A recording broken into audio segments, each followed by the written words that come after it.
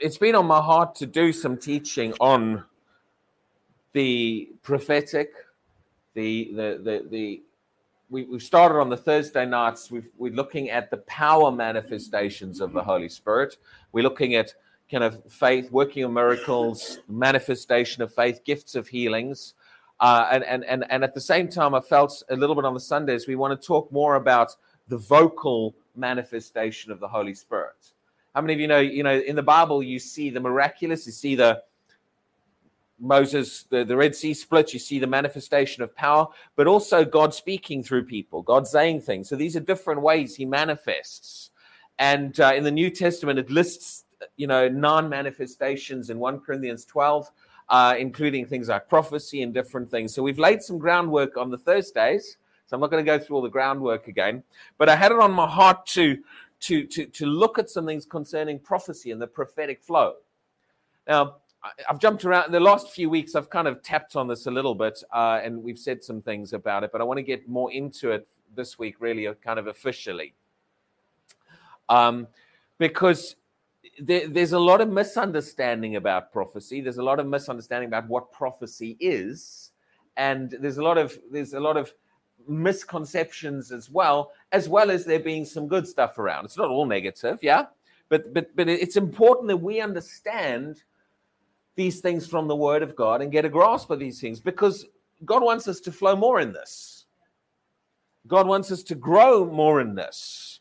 And one of the best ways to grow is to get understanding of the Word on something, and that begins to open your eyes, the lights come on, build your faith, and then you can step more into some things. And so that's why we're going to teach about prophecy and a bit about the prophetic flow, probably over a few weeks. It's such a vast subject that there's a lot to talk about. So in the last few weeks, I've said some things in the sense about how, people can speak by wrong spirits and different things like that. But for now, I'm going to put the negative side, in a sense, aside for this one. We want to lay the groundwork on some of the positive things. We will come later to, what the Bible says about how we misjudge prophecy and different things like that, okay? But let's look at a couple of scriptures as some groundwork. 1 Corinthians 14. 1 Corinthians 14 and verse 1. Now, in doing this teaching, I'm not necessarily just trying to teach new things. Now, you might get some new things. What I'm wanting to do is to bring some things to the forefront that you might have heard already and stir some things up concerning this topic of prophecy. Now, the word prophecy kind of can mean so many different things in people's minds. How you define a word will then affect what you understand when someone uses that word and what they mean. Someone can have a completely different meaning of a word. Words change their meaning over time. There's words that 50 years ago meant something completely different to what they mean today. And I don't want to go through examples of that, but it's quite important that we actually have a grasp of what we're talking about. So even these days in the church, the word prophecy seems to cover a massive range of things. And so some people refer to, in a sense, what they might call the simple gift of prophecy. And then there's prophecy, which is kind of a bit more than just prophecy, okay? But really, just to get us all on the same page for now, like I said, as the series go, we'll look at all the different angles and we'll look at the things that can flow with prophecy. But just for now, prophecy is the Holy Spirit inspiring what you're saying. It's an inspired utterance. So an utterance is verbal. So in other words, but speaking prophetically means that God is giving you the words that you're speaking. They're not just coming from your head and your own understanding. They're bubbling up. They're rising up on the inside from the Holy Spirit, and He's giving you these words to speak. That's just a very basic understanding of it for now, and we'll look more at it, okay? Just so we're all on the same page. I have said that before, but I just want to say that again. Now, so 1 Corinthians 14. Now, I'm only going to read a few verses. Now, rather than reading a whole chunk of passages, I'm going to just pull the verses out I want. And it's not because I'm trying to take things out of context. It's more because there's so many different things that we could be pulled around on in this passage. There's a lot on here. There's also a lot in here that causes confusion. And the church has gotten muddled over a lot of things that Paul says in here. And all kinds of doctrines have come out of this chapter, okay? Including doctrines about women being quiet in church and everything, because it's in there's stuff he says, yeah? So I don't want to get pulled off track on the verses that are not directly relevant for now to what I'm saying. So I'm literally going to pull out the ones we want, yeah? But let's start with verse 26. And we'll jump around. There's a few that I want to read. It's all part of the groundwork. 1 Corinthians 14:26. How is it then, brethren, whenever you come together? Well, I mean, what might we call what might we today call a group of Christians coming together? Church. I know people can argue over whether that's, you know, the word church is the right word to use, but I don't want to get into, you know, we can spend our time arguing over the wrong thing, getting fussed. People say, oh, that's not the right word used in the Bible. Well, you know, it's the word most people understand today that means a group of Christians getting together for a meeting, yeah? So we can focus on all the wrong things and get sidetracked by that. So whenever you come together,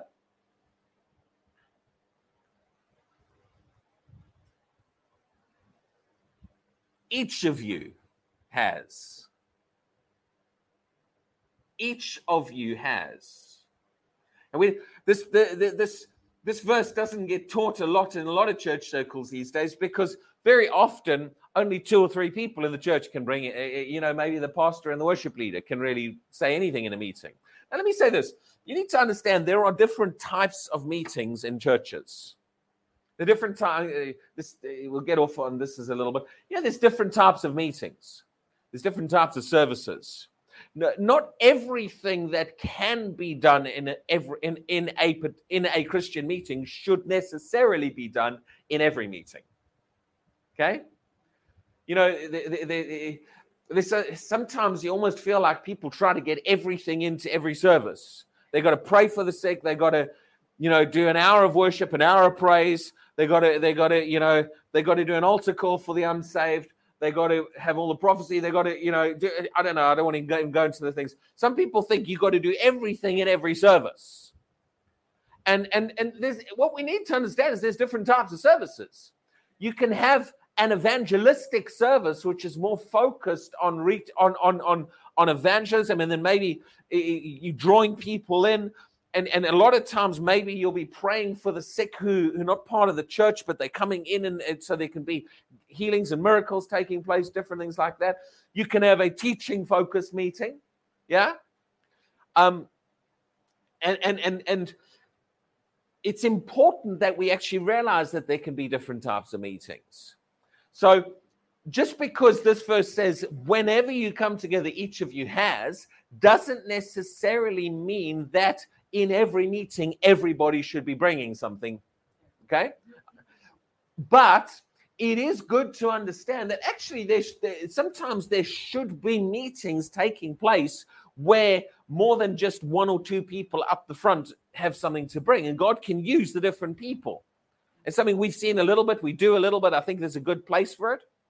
I think in the modern, especially with the bigger churches, the TV church, TV ministries, and things. A lot of the times, people are used to being preached at, but there's very little, apart from maybe during the praise and worship when everyone sings. But there's not a lot of involvement from everybody, and a lot of people can't necessarily bring things. Yeah.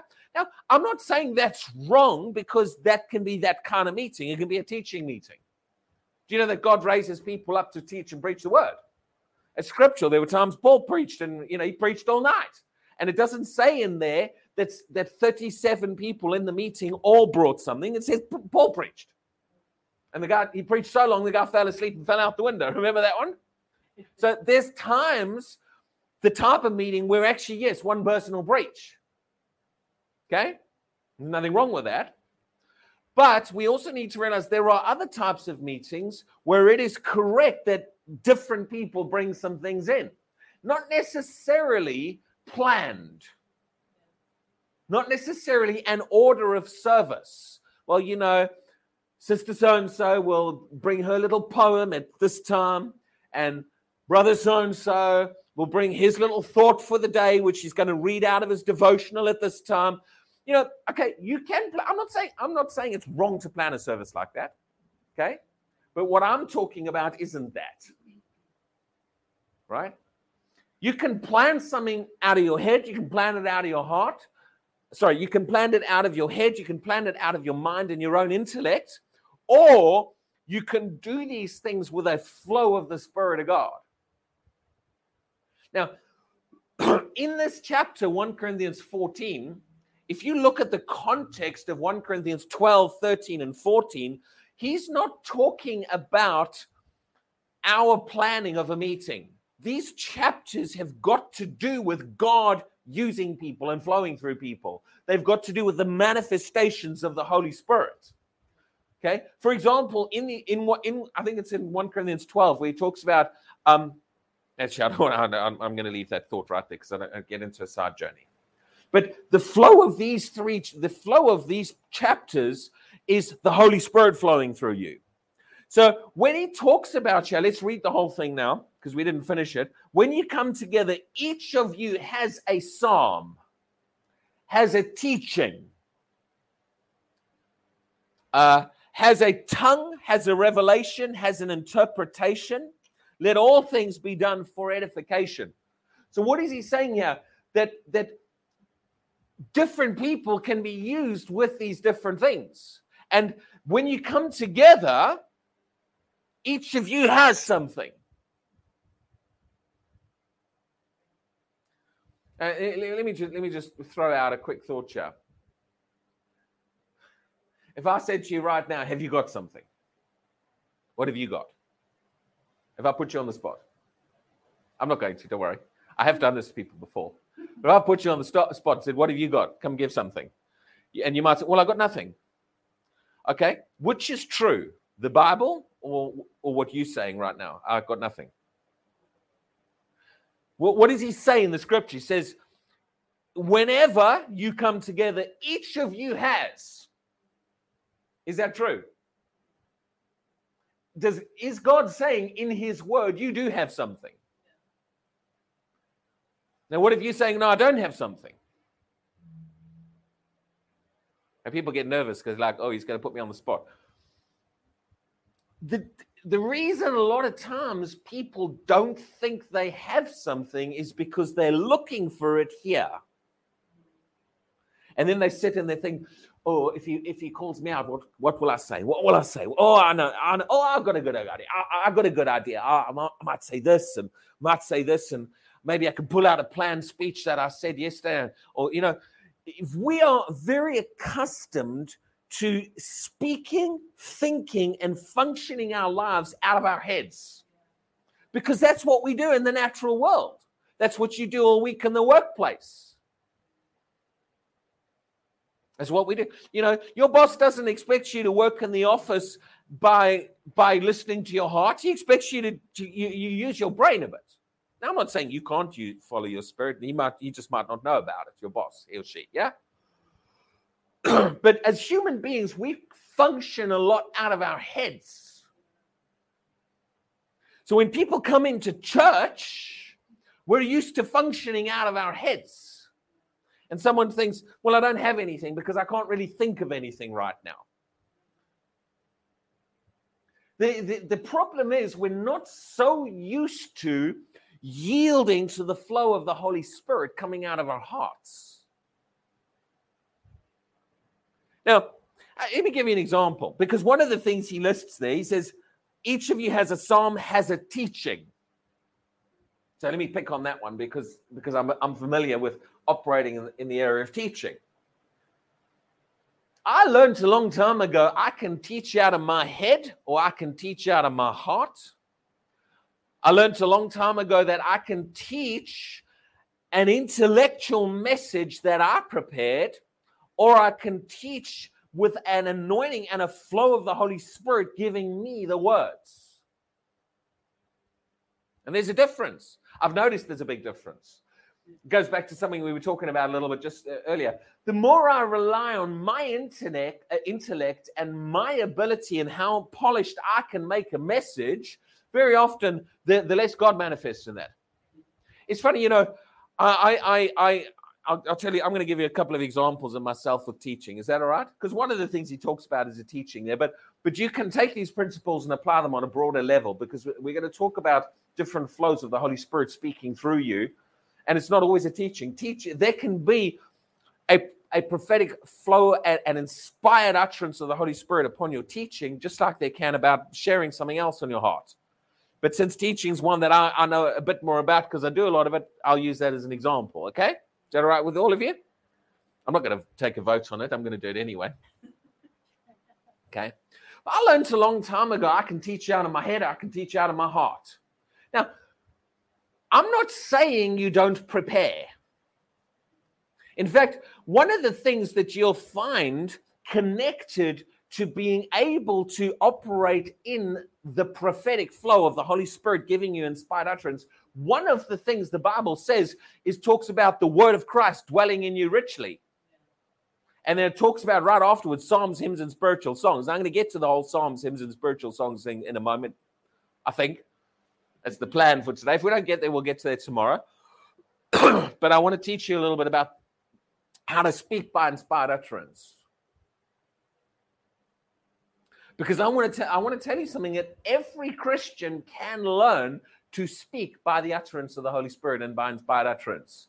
Every Christian, it's part of what we're supposed to be able to tap into in the new covenant because of the Holy Spirit on the inside of us. Now, it doesn't necessarily mean you'll sing a song of prophecy in every service.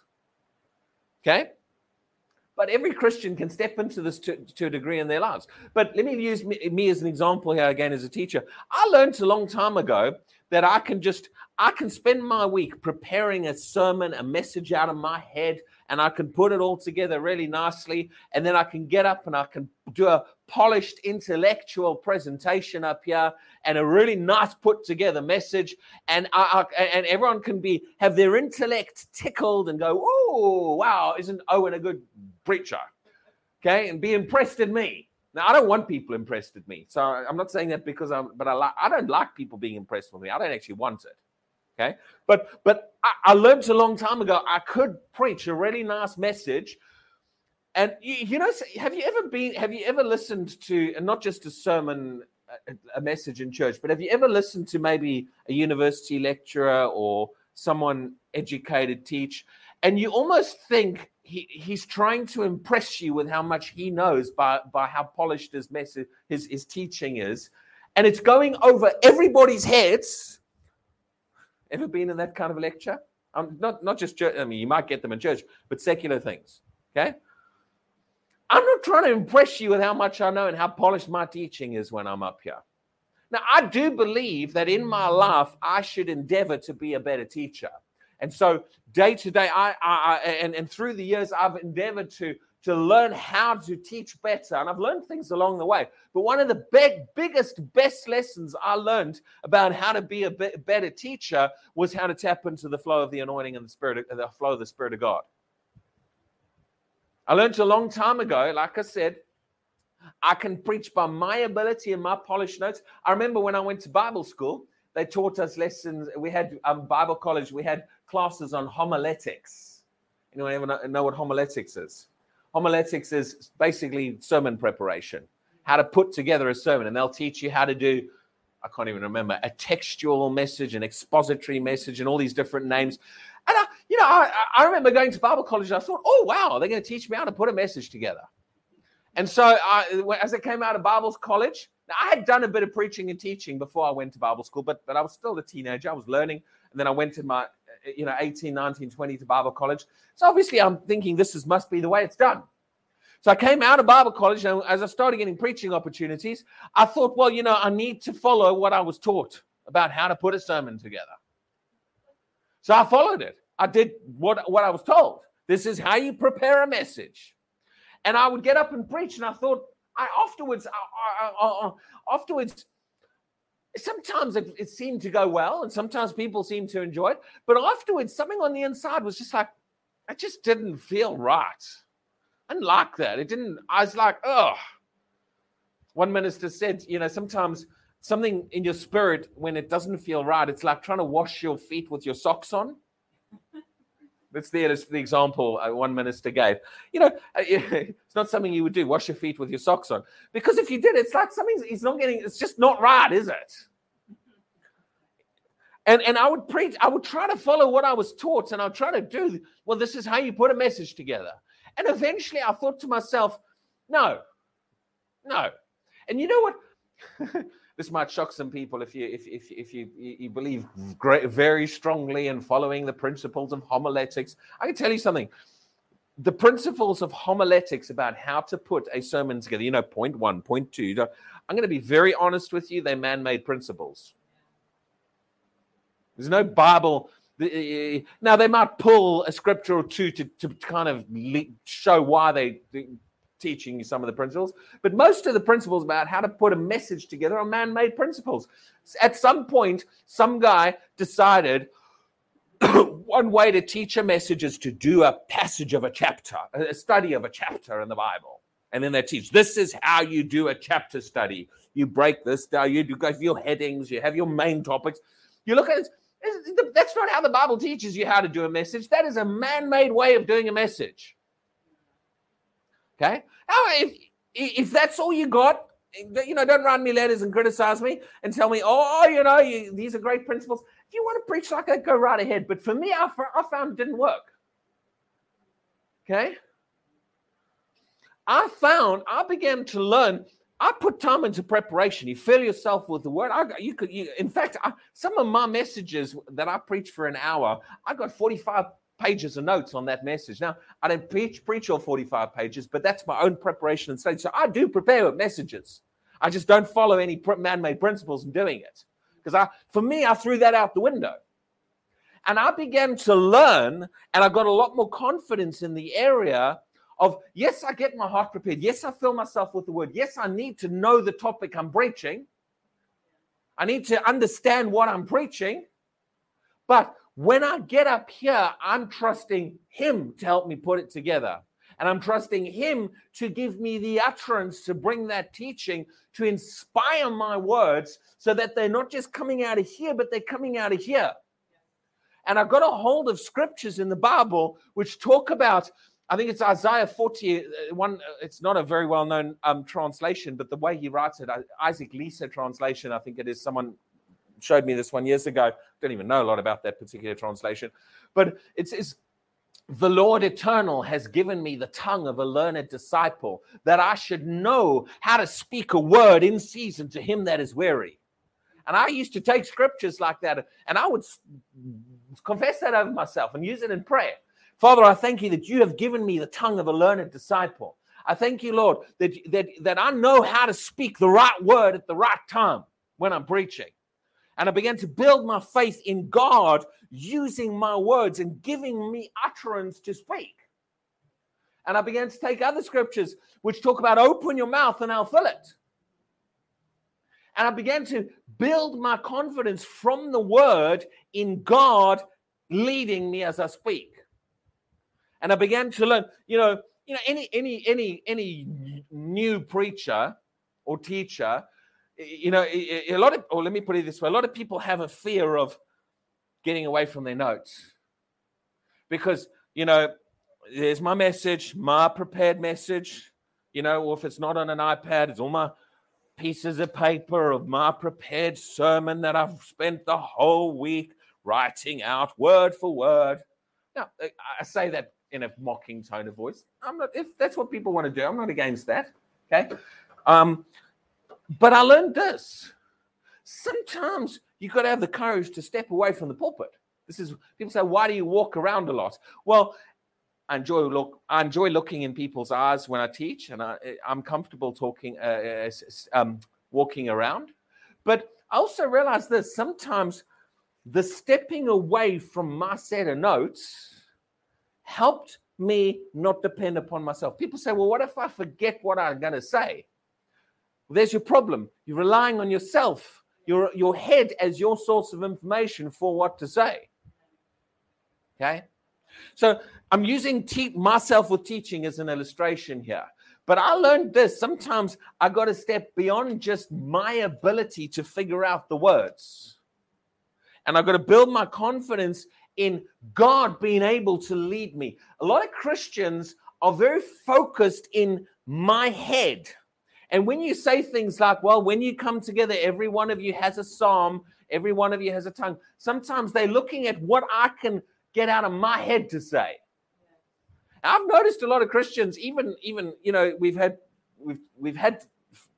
question and answer, and we've also had discussion about the concept of question and answer sessions. But I've noticed, and we used to have it a lot in some of the Zoom times, I notice a lot of times when people talk about Christian concepts, the questions they ask, the things that they say, I don't get the impression it's coming out of their heart.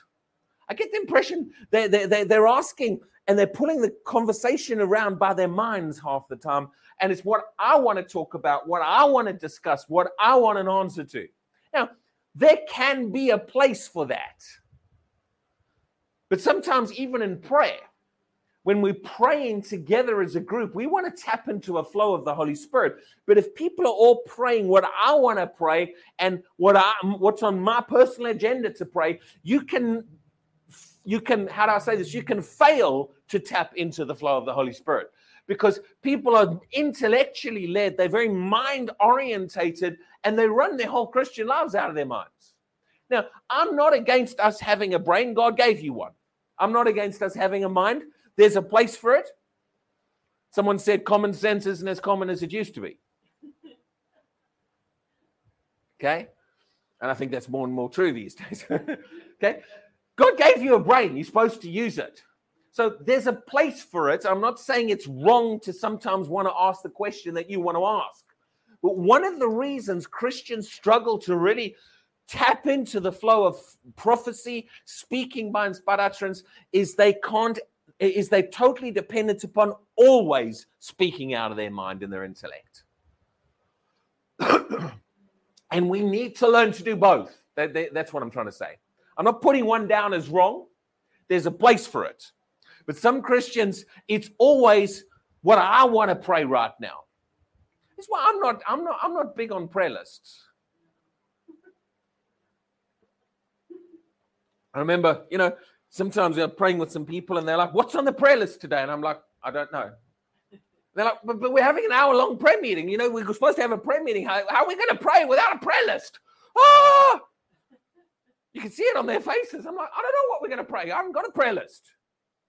Christians are like, well, how can we have a prayer meeting without a prayer list? Maybe you can step beyond your need for a prayer list, tap into a flow of the Holy Spirit and learn how to flow with the Spirit in prayer. He'll lead you, he'll guide you, and he'll begin to direct that prayer meeting. Because God knows, said Psalms, there's something he once prayed for, not just what you in your head decided you want to pray for. But Christians are very dependent upon living our lives out of our head, so we also live our Christianity out of our head. And we need to learn to realize we are spirit beings, and there's that God works with you through your spirit, and actually the Holy Spirit can give you things, can put things on your heart that didn't come out of your mind.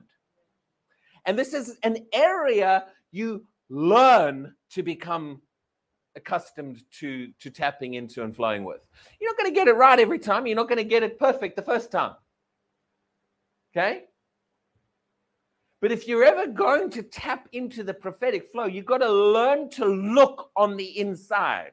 Here, your spirit, your heart. So the Bible says out of your belly will flow. The Bible also talks about your heart. So that's why I'm saying here somewhere rather than here. Okay?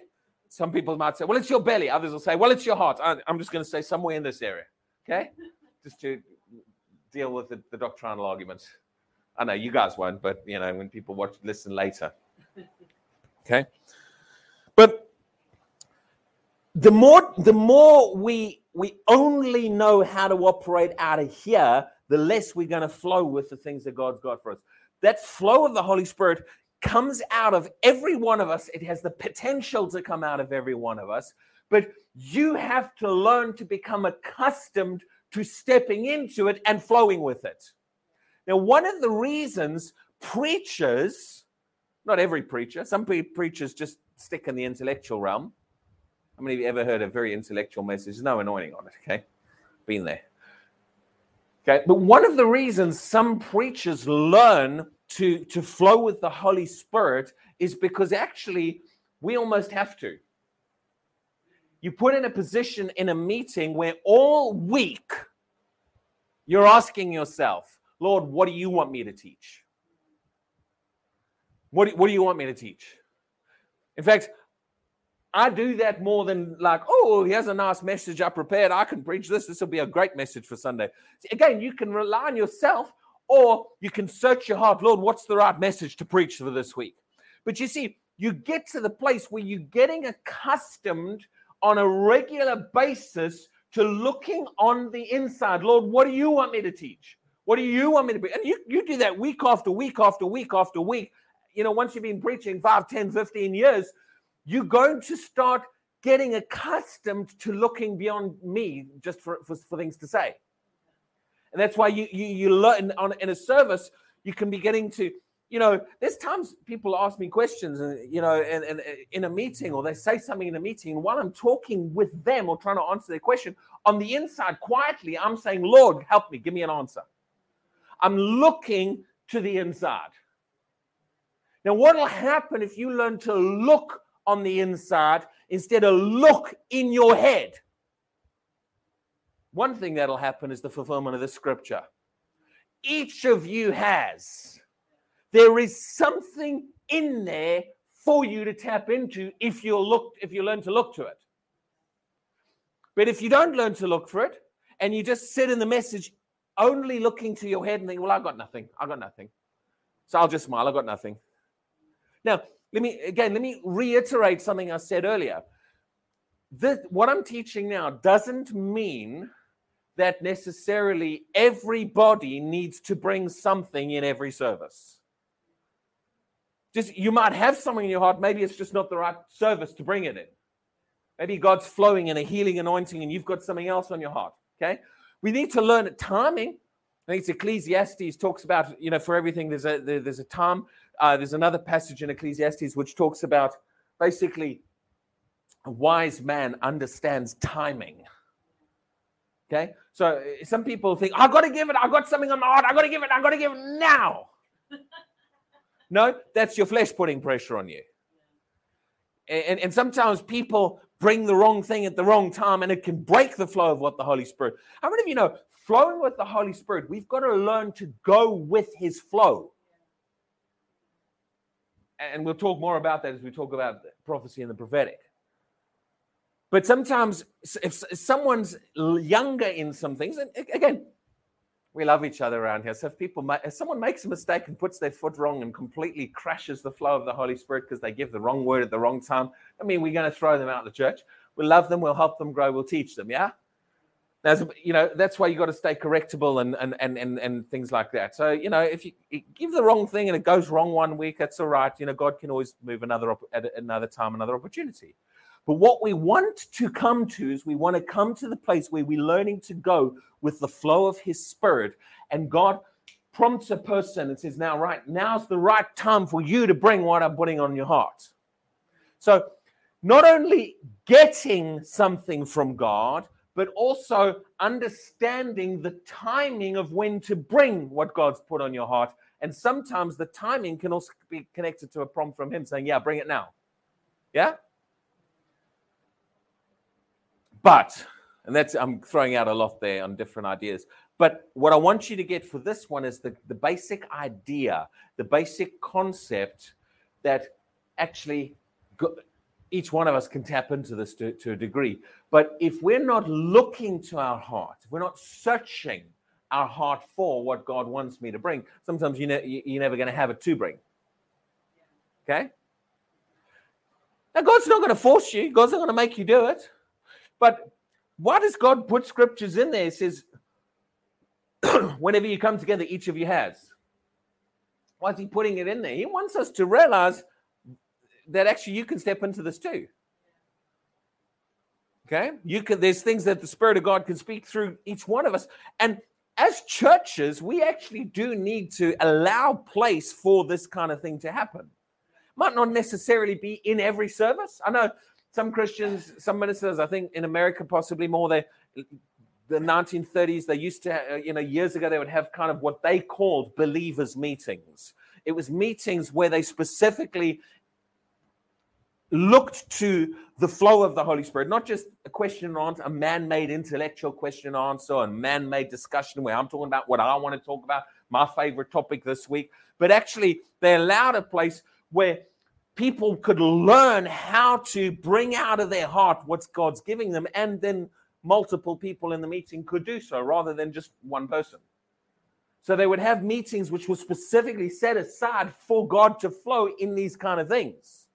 And actually, ministers that I know, that I've heard preach said that they used to get some incredible move of the flow of the Holy Spirit. It was just like God was directing who was talking now, because people became very sensitive to that flow. But you develop in this, you become more accustomed to it. See, it took me time to develop, to learn how to tap into the utterance, the flow of utterance given by the Spirit of God to teach. It took me time to get more accustomed to that. So it's like that with any prophetic flow. If any flow of the anointing, anything that God's putting on your heart, you can grow in it and become better at it. And not that you're becoming intellectually better, you're becoming better at yielding. You're becoming better at learning to hear what he's saying. You become better at learning to distinguish the difference between what's in my head and what's coming out of my heart. The more you learn how to distinguish and the more you learn how to tap into the flow of the Holy Spirit, the better you can become in this flowing in these things. Does it make sense? We can become better vessels that know how to flow better, that know how to speak out of our hearts and yield to the prophetic flow and the inspired utterance. The very fact that you can become a better vessel, you need to realize this. When you're first starting out, you're not going to be the most fully proficient vessel in flowing in these things, which means, one, you're going to get it wrong a few times. Two, you might sometimes start to speak out prophetically and then suddenly get into your mind. Your mind might kick in because you're so used to yielding to your mind that now you start to speak some things out by your mind, and then you suddenly realize, well, that's falling flat. And then you realize, I've got no words to say, and you just be quiet, and then you sit there and think, well, maybe I miss God. No, you might have stepped out, but you might not be yet proficient in this. So you're a little bit caught up in sometimes out of my mind, sometimes out of my heart, okay?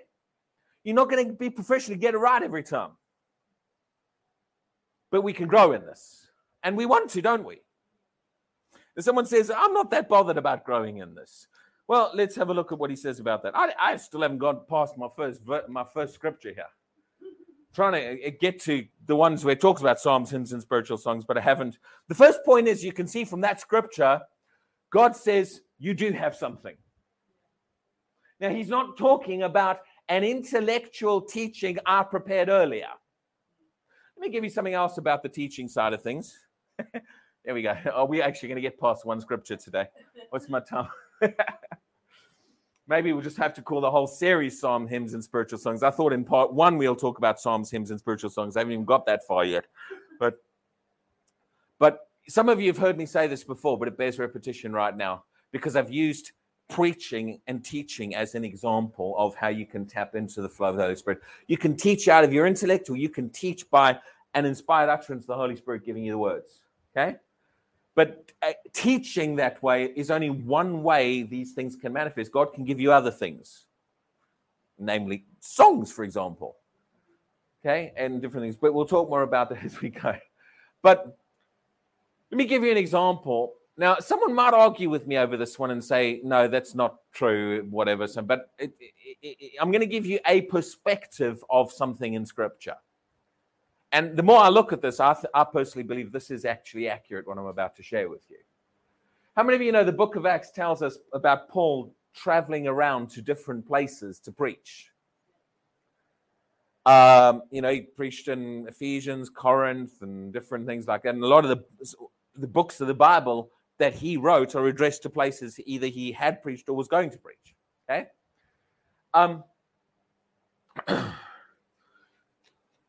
In the book of Acts, for example, you'll find out it talks about the Macedonians. Now, there's no book of Macedonia, is there? But the Acts tells us that Philippi was in Macedonia. I don't know these days modern boundaries of Macedonia, but certainly in Bible times, Philippi was in the region of Macedonia. And so the book of Philippians is actually is dealing with that group of people, the Macedonians. So every time he refers to the Macedonians and their giving, you realize he's talking about the same group who talked about in Philippians 4 how they gave to him, they partnered, they connected with him. Okay, but we're told about his traveling around and preaching to different places. One place Paul preached was Antioch. No, sorry, not Antioch, Athens. I knew it was an A. Athens. Where's the book of Athens in Scripture? Paul wrote to the Ephesians, he wrote to the Corinthians. Why didn't he write to the Athenians? To the church that is at Athens, that I, Paul, started. Well, was there no book of Athenians? Like I said, I'm going to give you a perspective. Okay? Let me tell you a little bit about what happened after Paul went to Athens. Well, let me tell you what happened at Athens, then I'll tell you what happened after. In Athens, Paul, he started off doing his normal thing. He went, I think, to the synagogues and stuff. But then he got, Athens was a place of Greek philosophy, and philosophy is a lot about the mind, the intellect. Now, remember, Paul had been highly educated. And suddenly he gets around philosophical, highly educated people. I mean, it's easy to slot back into that, because this is a realm he's a bit familiar with. And so when he preached, eventually he went and they invited him to come and tickle their ears about the latest philosophy, because they just thought that Jesus and the gospel was the latest philosophy, and they liked hearing about this philosophy and that philosophy. So yeah, come along, tell us about your gospel, and then next week we'll have someone else tell us about their philosophy. But Paul played to them. They were intellectual, and he actually preached a very intellectual message. The funny thing is, some theologians say it's Paul's best message. And it's all the one about, starts off with, I noticed how you have an altar to another God, the unknown God. And it's very intellectual. We give him this long message, and people think, wow, Paul's best message. I'm going to be honest with you. Very often what humans think is the best of something isn't necessarily what God thinks is the best of something. And I don't think Paul believed it was his best message. In fact, I think Paul believed it was his worst message he ever preached, because he didn't really get much results from it. He didn't really produce much of an impact on the city. All he did was tickle their intellectual fancy. And after the message, they were like, oh, that's nice. Why don't you come next week again and tickle our fancy again? We'll hear you more of your philosophy. There was no real shaking of the power of God in that environment. And after Athens, Paul went to Corinth. The book of Corinthians, 1 and 2 Corinthians. Now remember, to the Corinthians, Paul says this: when I came to you, I did not come to you with the wisdom of man, but I came to you by demonstration of the Spirit and of power, that your faith should not rest in the wisdom of man, but in the power of God. Now, I paraphrased it a bit there. It's no coincidence that he said that to the Corinthians. I believe, and he talks a lot about the wisdom of the wise and the Greek. And he talks about the Greek have wisdom. They seek wisdom. The Jews seek a sign. This is what he says to the Corinthians. Now, in Corinth, he got results. But what happened here? When Paul went to Athens, I think he tried to do it all in his own strength, out of his own intellect, because he got familiar with, Paul was a highly educated person. He's around educated people. He tried to do a nice polished message that tickled their intellect, and he found it produced no results. And so after he left Athens and went to Corinth, he said, I'm going back to the way I used to do it before I flopped fat. How many of you realize Paul was a human and could miss it? People put Paul, it's the Apostle Paul. No, he could never get it. No, he sometimes got some things wrong. But he learned, the less I rely on me, the less I rely on what my head can say, the more I rely on the simplicity of the gospel and the Holy Spirit being able to touch things, the more God will do. I'm going to finish here in a minute because it is quite hot. Okay? I think Paul realized in Athens, I tried to make it in my own strength by my own intellect. And that's not how it's going to work. And he went into Corinth and he says, let's just do this. Let's go back to the simplicity and rely on the Holy Spirit. So I didn't quite get into Psalms, hymns, and spiritual songs. There's always next week. There's always the week after. When you teach series, there's always another, we can just do it another week. But as part of my, as I said, I really only got to one scripture. As part of my initial groundwork, and I did plan, I'm going to try and keep today's service a little bit shorter just because of the heat. I know it's going to be a very hot day. But the main thing I want to get through today is you can talk out of here, or you can become accustomed to looking in here. You can figure out Bible answers. You know, sometimes people say, well, you know, what does the Bible say about this? And they're always trying to figure out in their heads. You can live your whole Christianity out of your intellect or out of your heads, or you can learn to realize, yes, God gave me a head. There's a place for it. I'm not saying don't have a brain, but also learn to look to your spirit. And if you learn to look on the inside, you can learn how to be led by the Holy Spirit in your own life. If you learn to look on the inside, you'll realize there's times God will put something in your heart. And actually, in different meetings, there are times God does want to put things on people's hearts. And this is a first step to starting to step into the prophetic flow. Starting to learn to look in here, not just a speech I made earlier. Amen? It's a very simple point out of today, but I think we're going to leave it at that. But I didn't read a scripture. One scripture I didn't read, and let me just quote this one quickly, and we'll talk more about this. I didn't get as far as the one which talks about desire to prophesy. In fact, there's more than one in Corinthians 14. And this is why I said, someone says, well, I'm not that fussed. I don't really want to, bring something. I'm quite happy to sit in the meeting and just enjoy and not participate. When God gives you an instruction to desire something, if God says, I want you to desire this, what should you do? Okay, look, from this point forward, I desire it. And someone might say, I don't feel like I desire it. No, just desire it by faith. God says desire it. Okay, Lord, I desire it. And the feeling can follow. Don't just say, well, I don't really desire that. I'm not that fussed. Now you're choosing to disobey what God said in his word. Just say, Lord, you said desire it. I want to yield to you, so I'm going to desire this. I want to learn how to do this. Even if your head doesn't, I can tell you this, your heart does. Because we can learn how to tap into a move and a flow of the Holy Spirit if we learn how to do some of these things. This can lead you on to flowing with the Holy Spirit in other areas.